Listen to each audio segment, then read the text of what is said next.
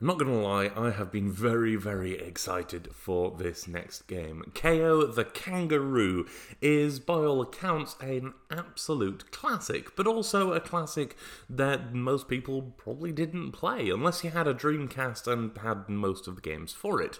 The game itself was, well, it was a very simple platformer. It was a 3D platformer that saw you going from A to B, collecting stuff in the level, and that's about the extent of it. It was a collectathon platformer. It was very similar in style to games like Crash Bandicoot, and there we go.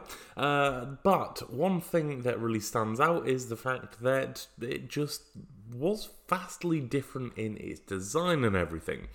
So when they announced that Kao the Kangaroo was getting a revival, I was very, very excited to see how this one would come out. But I'm going to sort of preface this by saying, if you have ever played the original and you are expecting a remake, this isn't it. This is not by any stretch a remake. This is practically a reboot. This is more like, I was going to say more like God of War is to God of War, but it doesn't even continue the story or anything like that. It is a solid, hey, we're just going to start again with a new game with the same characters.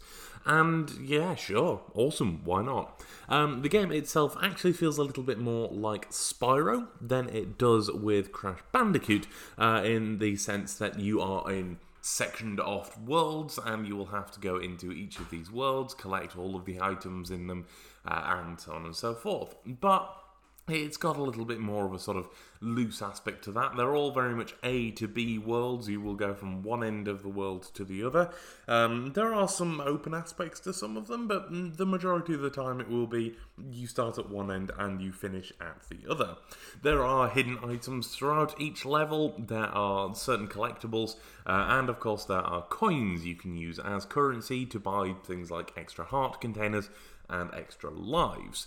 So, all looking so good so far. As it stands in terms of gameplay, it is a very typical 3D platformer. It doesn't revolutionise anything, it doesn't do anything vastly new. However, there are a lot of little mechanics in the game, there are a lot of little parts of the gameplay that feel fresh, that feel very different. For example, you can use your gloves to hit crystals that will take you into the eternal dimension and so on and so forth.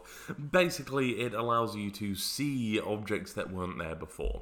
It feels very reminiscent of, for example, a Hat in Time that had a hat that allowed you to see stuff that would otherwise have been ghostly. You wouldn't have been able to interact with them. So again, it's not reinventing the wheel. It is doing stuff that has been done before, but it's doing it in a nice new way. And again, it doesn't follow the same story as Kao the Kangaroo did on the Dreamcast, or Kao the Kangaroo Round 2, or Kao the Kangaroo, and so on and so forth. There were about 4 or 5 of these games, and they were all good fun. But what it does really, really well is just play to its strengths, and that's all you need, really. It's got an interesting story in the background. It is a 3D platformer where you're fighting the forces of evil, sure, but it does try and inject a little bit of something different to that, and, you know, you've got a cast of colourful characters that all have their own personalities, and, you know, you meet other people along the way who may help or hinder you, and so on and so forth. But there are a lot of issues that I snagged on with this game, and I don't mean anything game-breaking or anything majorly wrong or anything that put me off playing the game. I'm still going to outright recommend this game, and I'll tell you that now. You know, save yourself a minute of listening. I'm going to turn around and tell you that you should absolutely buy this game. That's maybe a little bit of a bias on my part, because love a good 3D platformer, but also because I want to encourage games like this to be able to carry on, to be, you know, pushed forward. But one of the things that stands out straight away is there are bugs galore in this game. Now, first of all, as you're playing through levels, there will be parts that look like you can climb up them that you just can't because of invisible walls, but also there's points where you can just kind of get stuck.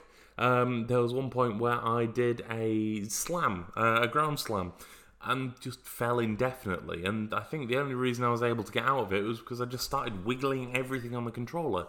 But it was very nearly a case of I decided to restart that level because I got soft locked out of it. That it was an issue, for sure. Doesn't happen very often, admittedly, and that is a bit of a one-off, but still there were a few problems like that throughout. One of the other things, though, was dialogue. As you are talking to characters throughout the world, you'll find that all of a sudden you'll be listening to every single piece of dialogue they've ever said. And maybe this will be a bug that's quite quickly patched out, but there was one point where I talked to a character who just brought me over to this island.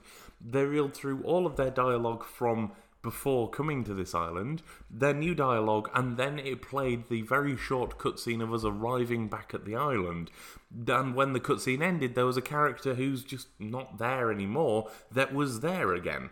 And talking to them didn't glean any new information, but it still seemed a little bit weird. Either way, these are issues, and they're issues that you're going to get with this kind of game, sure. But it just takes off a little bit of the shine that this game comes with. However, the game itself is very inventive. It has some really nice levels. The levels are designed quite cleverly. There were, again, a few issues playing through some of the levels. Nothing major, but I found myself just engaged enough to go on, despite these little problems. Because, at the end of the day, the game was fun, and it challenged me in some ways. There are a couple of levels that annoyed me, and the fact that there were hidden items that are just a little too well hidden. And I don't mean that in a case of, no, it's hidden behind a box that you just haven't seen yet. I mean, there was one that I literally to this day still haven't found the crystal in it, and I've scoured that level top to bottom 5 times, and just no sign of it. So, yeah, okay. Bit of an issue, but it doesn't stop me from going back and trying for another 6th pass at it at the end of the day. Overall, though, Kao the Kangaroo does something spectacular, and that is it takes a lovable mascot that kind of went ignored, gives them a new lease of life, and just decides, hey, you know what, screw it, we're not going to do a remake or a remaster, we're going to give you a brand new game, a brand new story, a brand new concept, a brand new world. Based around these characters, and it pulls it off, and it pulls it off really, really well.